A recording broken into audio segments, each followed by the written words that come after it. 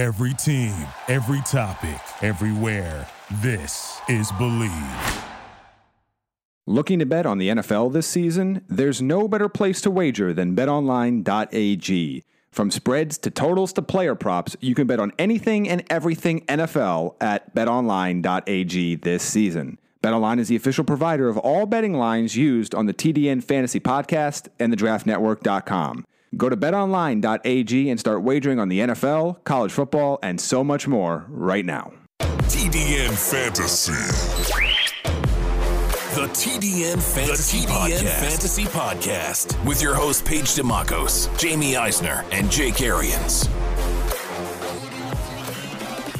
Welcome into the TDN Fantasy Podcast. Chris Schubert, Jamie Eisner, Jake Arians back. Once again, Draft Strategy Week continues. And I'm excited about this one, mainly because it's a format that has really started to come on the scene, I would say, in the last 5 years or so. Best ball formats are what we are discussing here on the program today. And we're getting into, Jamie, I know you've put together a list of tips, and we'll discuss them as a group. But I want you to have the floor here to explain to everybody, maybe somebody who is stumbling across this podcast, who's never played in a best ball format, who doesn't know what a best ball format is. Explain to them what they are getting themselves into when they get that invite and says, hey, join my best ball league. Draft and forget it. That is exactly what you are dealing with when you deal with a best ball format. It is large rosters, massive benches, and all you have to do is you draft your roster, and that's your team for the year. There are no trades. There are no waiver wire pickups. There are no drops. There are nothing else there. You don't have to make roster moves. You are essentially drafting a team, and whatever happens on a weekly basis, and in most leagues, it is 1 quarterback, 2 running backs, 3 receivers, tight end, and a flex. A lot of times kickers and defenses are not included in these. They will take your highest scoring players at those positions on a weekly basis, and that is your score. So, for example, let's say you draft 2 quarterbacks, you draft Patrick Mahomes, and you draft Matthew Stafford, okay? So if week 1, Matthew Stafford scores 30 points and Patrick Mahomes scores 29, you will get Matthew Stafford's 30 points. And if that flips the next week, it flips. So essentially you get the highest scoring player at the eligible positions that will be put into your lineup, and you will get a score. And at the end of the year, whoever has the most points in the league, almost like rotisserie style, for those of you that are familiar with that format from the baseball world, will win. So it is a very unique format. It is a great way for, to me, I look at it as a great way for beginners, a great way for a palate cleanser for those that play in a lot of other leagues that maybe are more experienced.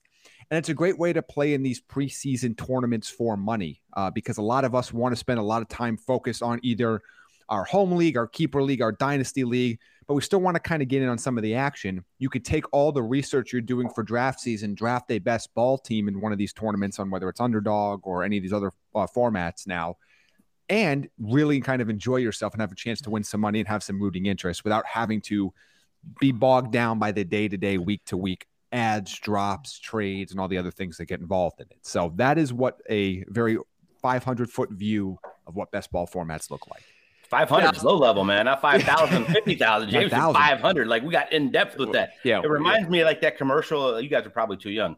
Remember that thing? It was like the first rotisserie, set it and forget it. You guys ever see those commercials back in the day? That's like what this is. Draft it, like James said at the very beginning, and forget it. Just set it and forget it and see how you did. Like, you can come back without a whole lot of extra thought. Yeah, and Jamie, I think the point that you made of that this is great for, I think, beginners to the fantasy space is so important because I can't tell you, as a seasoned fantasy player, not just in football, but in other sports, I can't tell you how many times I forget to make like a minor move on my team. Like, and I'm checking these things every day, and I'm like, oh, I'll get to this later in the day. I'll make this waiver move in fantasy baseball, and I never do it. So this is an opportunity where you don't have to do that. You don't have to check for injuries at the last minute on Sunday morning to make sure everybody's playing. The best players are the ones that are going to count. So now we've set the stage here. We have this. Now we can get into some of the tips. Oh, Jamie's got his finger up. One point I want to make is I don't want to make it sound like this is only for beginners. I think this is a great way for beginners in one sense to dip their toes into the fantasy space. For those that are more veteran players like myself, I love it for, like I just said, the dollar tournaments, because the reality is you're always asked to be in a lot of fantasy leagues. There are only so many leagues you can really, truly, fully pay attention to make weekly moves any given season. So it's, to me, for somebody that you play in a lot of leagues, you have a lot of friends that play, or maybe you play in a work league and you have a keeper league, and then you have your friends and your family.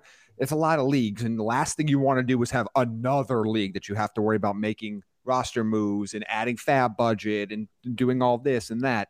This is a great way to kind of get yourself into more leagues with more friends that's low maintenance. So you can still have fun. You can still have bragging rights. You can still have your team in a little bit different styles. And we'll go over different strategies and types of players you will track and want to have in these leagues, but doesn't require the week to week grind, for lack of a better phrase, that you really want to put into the leagues that you've been in for a long time, or maybe even your biggest money leagues. That's where your week to week attention wants to go. This can just kind of be a more fun experience. And if you're looking to join anybody's league and they want you to join a best ball, by all means, I would say join as many of these as possible, because the commitment is going to be very low. Just like Jamie, Chris how much of this falls into, I know it's not quite the same thing, but do some of the same rules apply for like the weekly fantasy stuff, where you're playing like 1 week at a time and you're going to grab that hit or miss kind of guy? A lot of it does, because I think the mistake that a lot of people make is to change what you would normally think for a regular draft for best ball drafts. There are nuances. There are certain players or certain things you look for, particularly late in your draft. But for the most part, the good players are still going to be the good players. And you don't want to overthink these things too much in this format. But there are some nuances and some things you have to do, because A, you can't pick up any players, and B, you have to be mindful that basically your roster is your roster for the season. And that is where some of the differences come in. Yeah, I think a lot of people get stuck in between the two, right? So they're thinking it's still a head-to-head season format here in best ball. It's not your weekly, daily fantasy where you're just drafting that team for that week, trying to win the money that week, right? With sports gambling going crazy and more states getting involved. I think some people get stuck between best ball being that and not a season-long format. You're still trying to win your head-to-head matchups. And Jamie, I think it's interesting because we talked a little bit about this on the auction draft strategy show, and you talked about how one of your tips was don't freak out so much about your draft, because the moment your draft is over, you now have, that's phase one. Then you have phase two, where you're constantly making moves throughout the season. There's more of an increased emphasis on you better get the draft right here in these best ball formats. You better make all the emphasis. Like, this is it. You got to get it done here. And so I think you talk about how the draft strategy, there are nuances. I think it changes your risk tolerance that you're able to have here in these best ball formats when you're drafting. You have deeper teams, and it allows you to build a team that maybe has a couple of risks, but you got to be sure that if you're going to put a guy on your roster, he's going to be able to score points for you, because if you have a guy that's just going to sit there and not play for half the season, you're putting yourself in a really bad spot. Yeah, and look, there's a lot of different things to go into it. I think we can kind of jump right in here with some of the different topics that we can talk about that are specific to best ball leagues. But the thing you always have to remember is you want to shoot for upside, but you have to remember when you shoot for upside in your draft, because ultimately you not only do you need to win every week, like Jake said, the reality is in a lot of fantasy leagues, if Jake beats his opponent by a half a point, that counts the same as if Jake beat his opponent by 20 or 200. Not the same here. You're trying to score as many points as humanly possible every single week, because every point matters, because you're going to get counted for it every week. Because you're not trying to go 1-0. You're trying to put up thousands of fantasy points over the course of the season. So there is a risk factor that goes involved there. And look, to me, I looked up this information courtesy of our friends over at Underdog last year of the roster construction, because this is the biggest question you get in your leagues, is how many players, because you have starting players, but not really. Your starting players will just be the highest scoring players at that position. How many players should you draft everywhere? So looking at last year's winners of the best ball formats at Underdog, the two most common winning roster constructions that won a little bit more than 25% of best ball leagues last year was one of these two. It was 2 quarterbacks, 6 running backs, 8 wide receivers, and 2 tight ends, or the same thing, but going 3 quarterbacks and 7 wide receivers. So the pretty much overwhelming roster construction is either 2 or 3 quarterbacks, 6 running backs, 7 or 8 wide receivers, and 2 tight ends. That won 25% of best ball leagues last year. If you want to go with 2 quarterbacks and add a 3rd tight end instead of a 3rd quarterback, put those together, and that won almost 37% of best ball leagues on Underdog. Now, it's not that simple. It's not that you just draft one of those 2 roster constructions and you're going to win. But it's something interesting to consider, because you have to be this will go into point number 2, and then we'll circle back. You have to be cognizant of bye weeks, particularly at quarterback and tight end. You have to remember that you're playing every single week to get the most points possible. So if you draft 3 quarterbacks with the same bye week, you're going to get a 0 at the quarterback position for a week. And that's going to hurt you because everybody else is going to have 20 to 30 points of advantage of you just on that one spot. Keep in mind, if you draft even 2 quarterbacks with the same bye week and have a third quarterback, that you're then beholden to whatever that third quarterback ends up scoring that week and hoping that they're healthy and hoping it's a good week. That's not to say if you get 2 elite quarterbacks that have the same bye week that you don't draft them, but it's something to be cognizant of and particularly understand that where those advantages come in, because at the quarterback and tight end position, you likely only have 2 or 3 players that you're drafting at each of them. I would not advise you drafting more than 2 or 3 players at those spots. So be very, very aware of when those guys are going to be off, because those are going to have direct impacts where you're going to have enough wiggle room. If you draft, 6 or 7 running backs or 7 or 8 wide receivers, you'll have enough wiggle room to likely maneuver bye weeks, unless you get really ridiculous and draft like 5 players at the position with the same bye week, which is fairly unlikely to happen. So just be very cognizant of bye weeks at quarterback and tight end, and be cognizant of roster construction, which to me is 2 or 3 quarterbacks, 2 tight ends is my preferred. I like to go 3 QBs. I got to go 3 QBs, 6 running backs, 7 receivers, 2 tight ends. That is my preferred strategy here. Because I think that's your best case scenario, because the quarterbacks are always going to be the highest scoring players in your league. And I want to maximize the potential that I get a 25, 30 point week from that position. So I think it is worthwhile to get that third quarterback. But those are the 2 formats that have had overwhelming success, at least last year, in underdog best ball leagues. How much do you pay attention to? You'll see a lot of people pairing that top receiver with that top quarterback, right? So whether it's, if you're going to go Patrick Mahomes, or you going Travis Kelce, do you pay a little bit more attention to that in this format, Jamie, or less? Probably less. Like I think because stacking is so popular in DFS, I just don't think it necessarily applies here. Like I wouldn't change a player's ranking. If you want to use it as a personal tiebreaker, if you have 2 players ranked exactly the same or very close to each other, and you're like, well, I'm going to pick this player because I have the quarterback, I think that's fine. But I wouldn't move any player up my rankings just because you have another player from that team, or conversely move them down. Like I get this question every single year. I already have, I drafted Tyreek Hill and Travis Kelce with my, let's say I drafted Tyreek Hill and Travis Kelce at the turn. Should I draft Clyde Edwards-Helaire, or should I draft Patrick Mahomes, or should I just avoid all Chiefs? I wouldn't avoid all Chiefs. I wouldn't change my rankings of a player just because the other players on your team are good. It's this like mental game that we play ourselves. Nobody in the world knows what your fantasy team is. Like Patrick Mahomes isn't going to be any better or worse just because you drafted more of his teammates. The risk there, as I understand, is if this team has a bad week, your fantasy team has a bad week. But that risk isn't necessarily mitigated by having worse players on your roster. So to me, I don't change any of that in this. The only case that you would change it, which would be if you had bye weeks, which if you're on the same team really shouldn't matter because you're more worried about having 2 quarterbacks and 2 tight ends on bye weeks. So I don't think you have to stack. I know people like to stack players.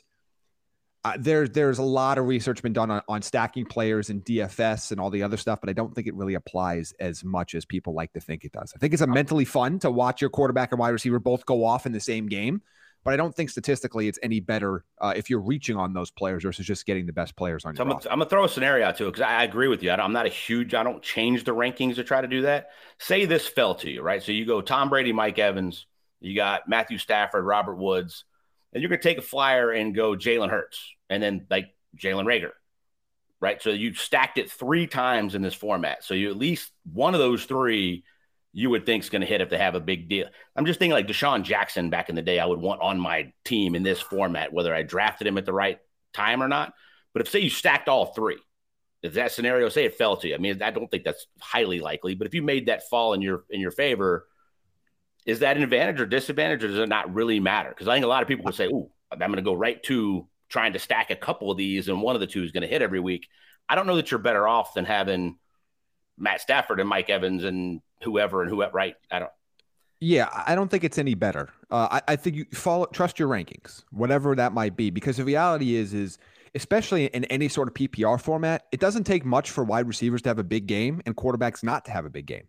You know what I mean? Like if you look at a lot of scenarios, you could have, maybe not Mike Evans because he his volume of touchdowns really helps him. But there are receivers out there that can go have a really nice game, have 8 catches for 88 yards or something and no touchdown, and have a quarterback score 15 fantasy points. Yeah. So that doesn't necessarily mean that just because the wide receiver is having success, that the quarterback's going to be having success fantasy relevant wise. I mean, touchdowns are such a huge factor for the quarterbacks as is rushing. So I don't think it's any advantage. I wouldn't change my rankings on any of these players because they're no more likely to have success. And, what if Tom Brady has a big Chris Godwin, Antonio Brown game and Tom Brady goes off, but Mike Evans has, 2 catches for 13 yards and a touchdown and doesn't end up making your top. I think the opposite is that we talked about Stafford a bunch, saying I can see Robert Woods having 8 for 90 almost every week. That didn't mean Stafford's having more than 15, 16 because they might run it a ton that week, right? Yeah. I just want to throw that out there. I think people automatically that like to stack would go, ooh, I'm going to try to do that across the board and hope one of those pops every week. That's a great hope, but you're better off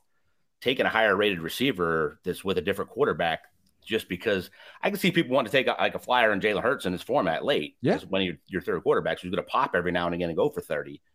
But that doesn't mean you want to stack him with Devontae Smith or Jalen Reagor or somebody. And here's to put it in a one-liner, like I'm not avoiding stacks, but I'm not prioritizing them either. If they happen, they happen. But I don't think there's an inherent advantage to stacking players or an inherent disadvantage as long as it comes at their value for you. If you are reaching to make a stack, then I think you're losing value. If it falls to you and it happens, like there's a scenario where like you could, there's a very realistic scenario where a team could go, like I talked about earlier, Tyreek Hill, Travis Kelce, Patrick Mahomes in the first 3 rounds. I mean, it's possible. Or Tyreek Hill, Patrick Mahomes, Clyde Edwards-Helaire in the first 3 rounds. It's doable. And if that's how the draft falls, I don't think that you're at an advantage or a disadvantage in this scenario. But I also don't think you go and target it. I don't think you go and reach multiple rounds to make things like this happen. Jamie, I have a question for you, and I don't know if this is on your list of strategy formats. It is the official position, I believe, of this program, running back in the first round, right? That is the official position of this show. Does that still apply in best ball? Are you still in terms of positional breakdown, you are advocating running back first, then you talk about wide receiver, tight end, quarterback, that kind of stuff? I don't think any of my current rankings that you can check out, thedraftnetwork.com, all updated and fancy now this week as of yesterday. None of that changes until you get to about maybe the midway point of your bench.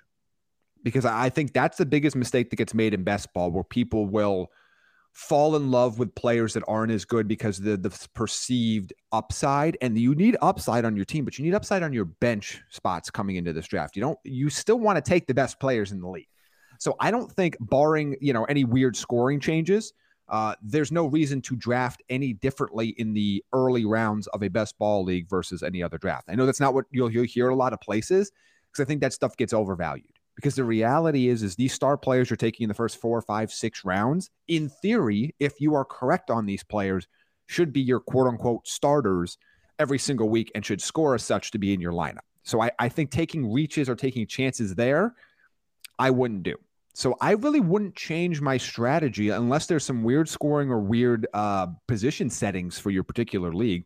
I would draft this, particularly the first 8, 9, 10 rounds, very similar to how you would draft any other draft with that sort of scoring. All right, so I'm going to go a little microeconomics on you instead of the macro there. We're going to shrink it down a little bit more. So if you get the tie break, right, you're in round 4, you like 2 guys. I think this show is always, give me the high floor guy that I know I'm getting something, right, instead of the peak. If you have a tie break between 2 guys and it's a high floor guy and a high ceiling guy, which way are you leaning there? I say it depends on the position. So I'm gonna. I don't accept right now. No, don't give me it depends. Well, Chris, answer the question. Chris, can I finish? Sure. Thank you, Chris.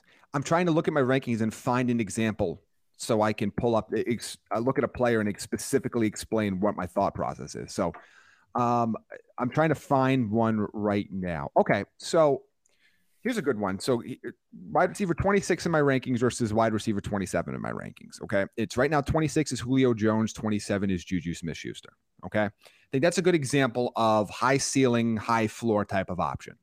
If I'm in that spot, I'm going to feel more likely to want to take Julio Jones there, knowing that I can come away and mitigate some of his injury risk by the fact that I'm going to have a bunch of receivers on my roster that can replace him for a couple weeks and only get the best scores versus having to scour the waiver wire and know I'm going to have to replace him with somebody I don't like. And I'm going to say I'm hoping that he's going to get those 20, 25-point games here or there that help me really get an advantage over my opponents in the league. But again, we're talking guys one spot apart. I would not take, for example, Julio Jones, who is my wide receiver 26, over my wide receiver 22, Deontay Johnson, or 21, Tyler Boyd, who are all both considered higher floor options. So to me, if it's truly like a tie break, if it's truly like guys that are one spot apart in your rankings, and assuming you haven't already invested in a lot of high upside, low floor guys or injury risk guys already, sure. But I also wouldn't change it. I wouldn't put anybody up multiple spots in my rankings for best ball. In the early rounds, I should say. Moral of the story is don't change anything early. Yes. Right. And I think that's kind of where I wanted to take this conversation is, Jamie, it might be arbitrary, but is there a point where your mindset should shift? Is there a specific round? Because the way that I envision this is the early going, you're drafting the way that you're drafting in any other fantasy format that we would discuss here on the show. And you're trying to create I'll use this term, it's probably a bad one, your core, right? You're trying to create your core group of players that you're going to rely on every week, right? You probably want 2 running backs, you want 2 wide receivers that on a given week, there is a floor that these guys can give me. And then at that third, with those third wide receivers, with that extra running back, with your second quarterback, those types of positions, you're trying to potentially find some value to where if those guys have a good week, now it's a bonus in addition to my core, right? I've created a core with a floor of points that I know I'm going to get every week, and then I mix and match the rest. So at some point, your mindset has to change to, okay, I feel comfortable with the group I've created here. Now I want to go with a little bit more upside, take a little bit more risk, because if those guys hit, now my core explodes. Yes. So to me, that is after you make 10 or 11 picks in the round. So most best ball leagues, you're going to start with, I guess I should say, a standard best ball league. You have 1 quarterback, 2 running backs, 3 receivers, a tight end, and a flex. And that is your starting group every single week. I want to have that. I want to have the receivers and running backs, quarterback, and then the very top of my bench, the top 2 or 3 of my bench and tight end locked in. And at that point, then that's why I talk about the middle of your bench, because you're going to have 8 to 10 bench spots. Middle of my bench is when I start to shift that mentality, where I start to go, okay, what is the scenario in which this player will end up ranking and scoring enough points for me to crack my starting lineup? And I think that is when you have to kind of flip the gear there, when you have your core set, as you said, Chris, and you have the top of your bench set, because you have to realize that you might be wrong about a couple of those guys. There might be injuries, bye week. So you want to make sure the top of your bench is still the best possible players available in general. But then you start to get to the middle rounds, or the middle of your bench, and that's where you have to start pushing some of those mid-level, high floor, 5 or 6 fantasy points, 7 fantasy points per game guys to the wayside, knowing that those guys are valuable to have in redraft. They're not as valuable here because there is a very low chance that they're going to ever crack your lineup with those points. That's when you want to start to look for players that have that high upside, or they're not starting now. They might be starting mid-season. Rookies, for example, guys that might be starting the year injured, guys that are in the Deshaun Jackson mold of they're probably only going to make your top score maybe twice that year, but those 2 times might be really valuable to you. That's when that mental switch flips for me. Once you get to the middle to late part of your bench, where you're going, what is the realistic scenario that any of these players actually get into what my quote unquote starting lineup is going to be on a weekly basis?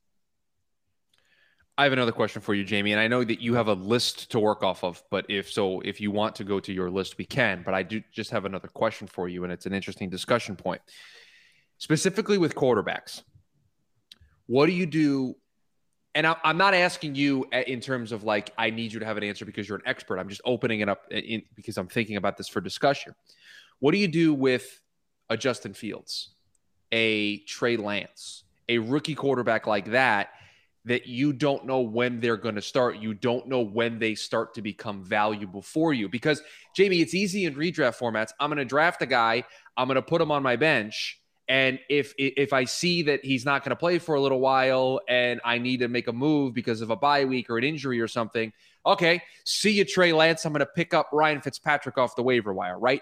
There's an easy solution. But the moment you take Trey Lance or Justin Fields, you're now committed to that's going to be my backup quarterback, or that's my guy that I'm going to lean on if my starter gets hurt or they have a bad week or something like that. So how do you change the way you view those rankings? Do you adjust for that? Not really, be your because they're both guy only, right? I mean, you're both drafting them in QB2 territory, which is the same spot you'd be drafting them anyway. The only difference there is, I think, if you commit to any rookie quarterback that's not Wilson or Lawrence right now, you're committing to drafting 3 quarterbacks. Like that is, I think that would be the only thing that you would change. You're not drafting any of those guys as your QB1. So, I mean, at this point, I presumed you already got your QB that you like. Then You're taking a rookie in that second spot. And then you'll take somebody at 3. That's the only difference. I think if you're committing to drafting a Mac Jones or a Trey Lance or a Justin Fields, you're committing to doing that roster construction that has 3 quarterbacks, which is fine. And I think, by the way, you just have to make that adjustment. It's got to be your third guy, right? You do that with your quarterback pick? Well, I think you're going to be forced to take them as your second quarterback pick. And then you're going to come because of where the hype around those guys. Well, maybe not Mac, but the other 2 guys where the hype is. But then you're coming back around and maybe you're getting a Derek Carr and you're getting a Ben Roethlisberger, or you're getting somebody like that where they're going to essentially be your actual QB2 until those guys come in to play. But the reality is this is when you take a chance on the rookies, because odds are the quarterback you drafted your QB1, you're going to really like early in the season. Like if you drafted a Brady or a Tannehill or a Mahomes or a Russell Wilson or somebody like that, at that point, it's going to take a lot to get those guys out of your lineup. And I think that's the key part where, if you're waiting on quarterback, it's a little bit more risky because you're going to need that backup quarterback to be in contention for you sooner. But if you have a top quarterback, like what are the chances that aside from a bye week or an injury that you're going to take any of those guys out of your lineup? So, I mean, that's kind of where you put some of those guys in that spot.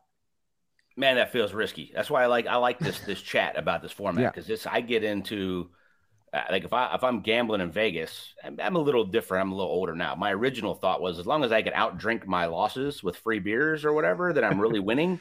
So it wasn't real risky going like $5 blackjack, right?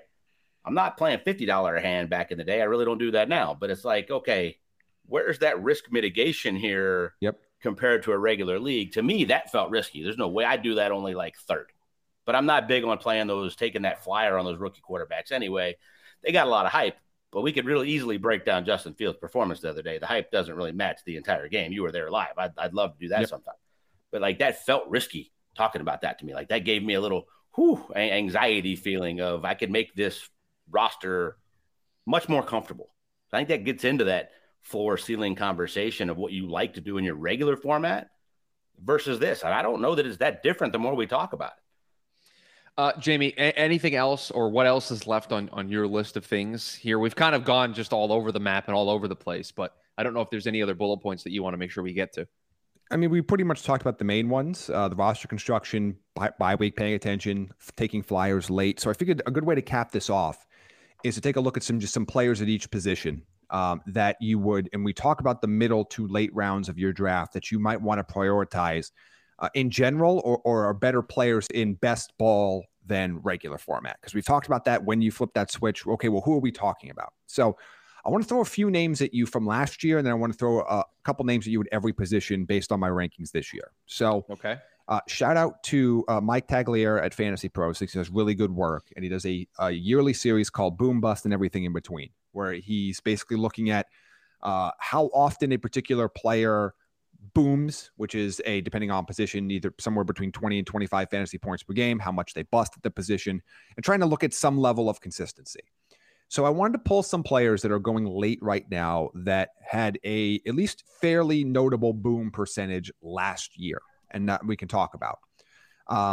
One of them, I tried to find guys at different positions. So Baker Mayfield was one, and he's a guy that I'm a little bit low. I'm lower on in redraft, but makes a little bit more sense as like a QB3 in this format. A boom for a quarterback was defined as 26 fantasy points, and Baker Mayfield was able to do that in 18.8% of his games last year.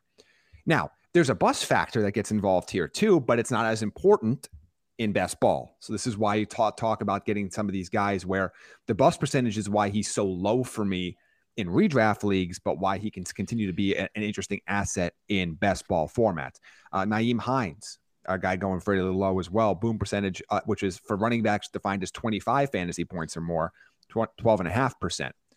Other running backs that are in that kind of like 8, 9, 10% range were handcuffs. And that's also a position you have to start to consider late in your draft, and not just your own handcuffs.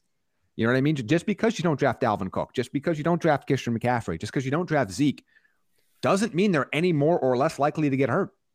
So if they get hurt, there's a great breaking point. Do you put more emphasis on handcuffs in this format? Yeah. It's primarily other people's than yours than you would normally. So I understand handcuffing your own guys, and that's fine. And there's no issue with that. But I also think it's handcuffing other guys gets ignored. Like, I understand, because one of them is insurance. One of them's a lottery ticket, for lack of a better phrase. If I have Dalvin Cook and I draft Alexander Madison, that is an insurance policy on my Dalvin Cook investment. However, if I draft Dalvin Cook and then I draft Tony Pollard, I'm taking a lottery ticket on somebody else's Zeke investment. Because the reality is I understand the insurance policy. If like I invested all this capital in Dalvin Cook, I need to make sure that if he gets hurt, I have somebody to throw in there. Perfectly fine. Nothing wrong with that. And by the way, you can do both. You can draft Madison and Pollard if you want. But I think sometimes it's just like, I'm only going to draft my own handcuffs. You don't have to, because if Zeke goes down, Tony Pollard's a starter in all formats for every league. So now you have Dalvin Cook and Tony Pollard in your lineup. That's and probably another solid running back. That's a nice advantage. So I'm saying, don't forget about handcuffing other people's running backs too. And again, especially in leagues like this, because I would put more of a priority on it because you have such a large bench. The biggest thing that holds me back from doing it in redraft is you have limited bench space, and you're going to need to move guys around. You're going to have bye weeks, and you're going to have all these issues where, you don't want to be sitting there during a bye week and having to either drop a player you really don't want to drop because you're holding onto a handcuff just so you can fill out a lineup. And you don't have to worry about that here. Now, that doesn't mean you fill your entire bench with handcuffs, but if you, let's say you missed out on your own guy, I don't have any issues dedicating even 2 bench spots to handcuffs in this league, and maybe even 3 if you're feeling frisky. That's a lot, but I would say 2 handcuffs I'd be perfectly okay with in this type of a format, because there is always a chance. A.J. Dillon, for example, any of these players that are the clear number 2 option for their team if something happened to their starter that has a massive workload awaiting them, and we know those players at this point, you got to do it. What about the Bucs situation, a lot of value. Jamie? It's not a handcuff, but it's a true 1-2 with Ronald Jones, Fournette, and then you got to throw in Gio now. But like, they're all going to get points every week. Would you rather handcuff somebody else's than take a chance on that? That's in that scenario, because but none of them. But they could pop like when playoff Lenny happened, when Rojo went down. Like, that could be a thing. I don't know how much emphasis I'd put on that though. Those guys that are true split time guys. I think I'd rather go handcuff somebody else's player and take that risk, not risk, but kind of, right? Than try to take a low floor guy. The split carries guys are they're going to be going higher than that, because like both Fournette and Jones are going higher than like Pollard and Madison, for example. So you're kind of having to pay partial starter prices for those guys. So to me, that's I think actually, by the way, that brings up another great point. Split backfields suck even more in this format than usual. That's what it feels like. So it is what it is, but it's not ideal, because you can't handcuff it, because like you can, like having a like Ronald Jones handcuffing Fournette or vice versa, or whatever you think that order is, but you're already kind of paying a little bit of a premium for that already, where you're getting Madison and Pollard and some of these other guys so much. Chuba Hubbard are going so much later. Like, you're investing no draft capital to add these guys. Go back to what Chris said in the beginning. We're all usually running back first round heavy, so you can do that later, and you're not paying a premium in the 4th or the 5th when you can get receivers later that actually can be a lot more valuable here. It kind of hit me as you were talking about that these split carry guys really kind of suck more than they normally do. Yeah. Again, I'm okay with guys like that if they're the top end of your bench, the way it works out, knowing that, okay, there's a chance these guys are going to start for me in bye weeks, but they're not the upside plays. You know what I mean? Yeah. Some other names from last year that boomed: wide receiver Brandon Cooks, 20% of the time. Marvin Jones, 18.8% of the time. Alan Lazard, 10% of the time. So guys like that, again, going significantly later in drafts. Now, I know Cook's got a different quarterback this year, and so does Marvin Jones, but Marvin Jones is going to actually probably have a bigger role. Anthony Ferkser was an interesting one last year. Boomed 6.7% of the time, even with Jonnu Smith there. And Jimmy Graham last year, 12.5%. So those are the kind of names that you got late last year that boomed.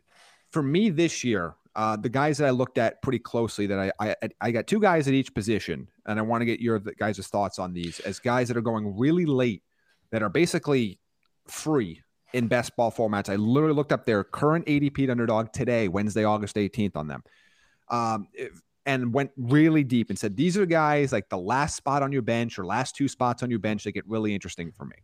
At quarterback, if you're looking for a QB3, Jared Goff, who's QB 30 right now, and Tyrod Taylor, QB 36 in ADP. There are going to be games just on pure volume alone that Jared Goff is going to get you and what you need to get. And it's not going to be on a weekly basis, and I know the weapons aren't great, but that team sucks. And they're going to have to throw the ball a lot.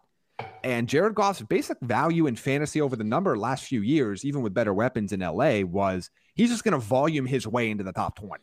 Just because he's going to throw the ball so often. 500 one week with 5 touchdowns. Yeah. He might throw 6 picks with it, but that doesn't hurt. But you don't care.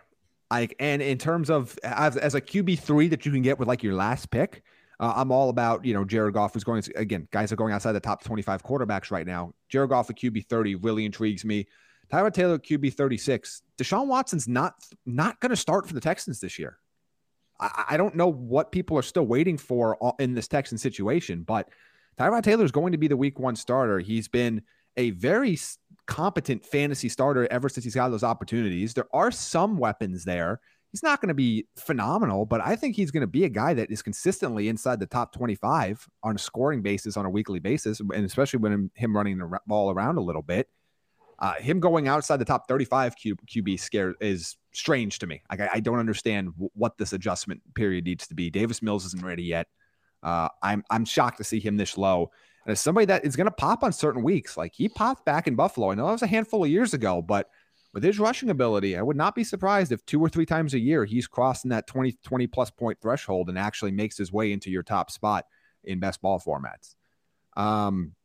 Couple running backs I want to mention. Salvon Ahmed going right now as the RB 65.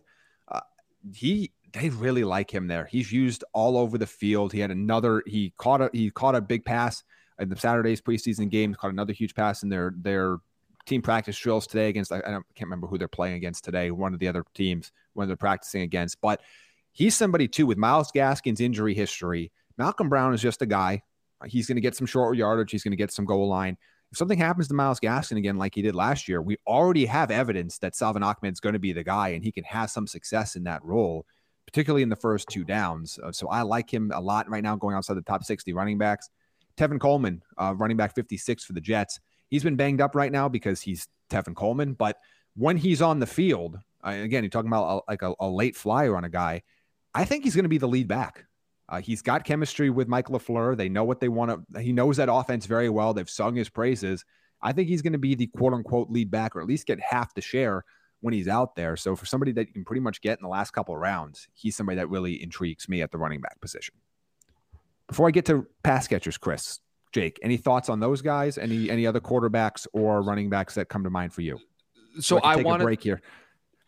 No, I wanted to, because you were talking about quarterbacks and then you transitioned to running backs really quickly. So I want to go back and touch on something that you were talking about with Baker Mayfield. Is I think it's so important to note that the percentage, I think you said, was like 18% he was a boom candidate.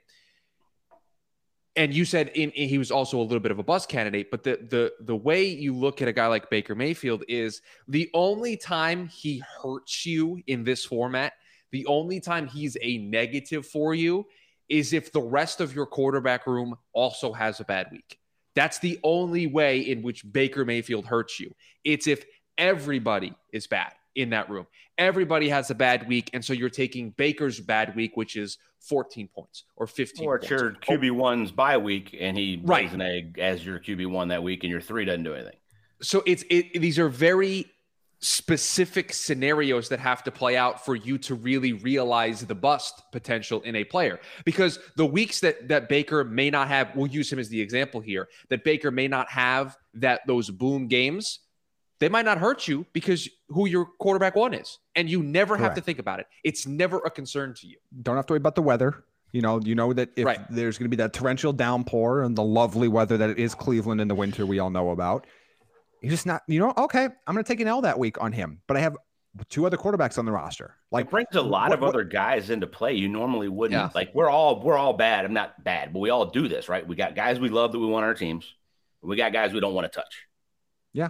Like, for me, like, this brings in like Saquon Barkley in the mix, I'm not touching him normally. But when that thing gets healthy and they suck in December, he's liable to go for 40. I'm okay with that in this format. Like, brings a lot of other guys back in play that I'm normally like, no, they're off my team. Yeah. I'm kind of liking that because none of us are big on taking Baker in a regular format, redraft format. But here, I don't mind having him as a 2. Yeah, and I think, Jamie, that was my big takeaway when you were talking about both of these position groups, and it's going to be the same regardless, is there is risk associated with these guys, but the only risk is on draft day what you're missing in terms of other players that you can draft. Because once you draft them during the season, the only risk is the entire position group that you have has a down week, and then you have to use that person. Or on a bye week, that's when that guy has a bad week, right? That's when the risk then comes back into play. So it's just like Jake said, it brings in so many new elements, it brings in so many new players that you normally wouldn't consider. I think you start to consider Saquon Barkley a little bit more than the 3 of us would normally consider, because again, if that ACL does bother him and he doesn't have those big games, okay, it doesn't hurt you if you have a bunch of other guys on your roster that can have big games. It's not a negative because his points just won't count for that week. So it just changes the way you have to think. And I know for the 3 of us on this show, we are very steadfast in some of the guys that we will not touch, that we just have no interest in drafting. And so now we kind of have to walk that back a little bit when having this conversation. The best way I can describe it is players that we knock for their massive inconsistency aren't knocked as hard here. Yeah. So there are certain guys we like them, but we know that we don't feel comfortable starting them ever because we don't know the range of outcomes. You can then take the range of outcomes and average it and feel a lot better, knowing that, okay, like I know he's not going to start for me most weeks, but the weeks he pops matter. But that's kind of where it comes in there. Like when Todd Gurley ends up in Seattle, I might take a flyer on that super, super late. I love that Jamie because Jake just said it, and then he watched our reaction, and then he just smirked. There was just a smile as he just said that on the show. That's a pretty good handcuff if Chris Carson goes down, as much as Jamie loves Penny.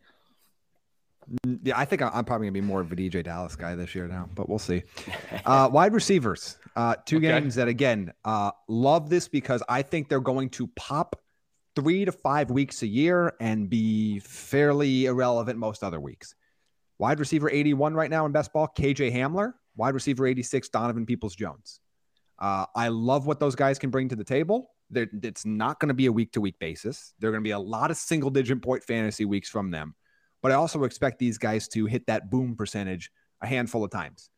For Donovan Peoples-Jones, as you know how I feel about the walking injury that is Odell Beckham Jr., and him elevating inside of that offense once Odell Beckham gets hurt will be really interesting, particularly late in the year.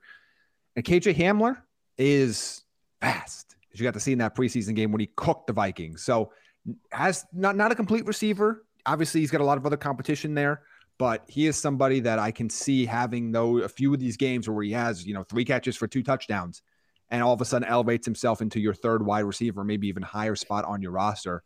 So those are 2 guys I would keep an eye on going outside the top 80 right now. And 2 tight ends I'd keep an eye on. One of them is still the most undervalued player in fantasy, and that's Austin Hooper, who's going as tight end 23 because we're not paying attention. Okay. I'm going to leave every fantasy draft that you guys are not in with Austin Hooper. Like, I just know this because I'm going to take him in like the 3rd to last round, and everybody's going to forget about him, and I don't have to worry about drafting a tight end.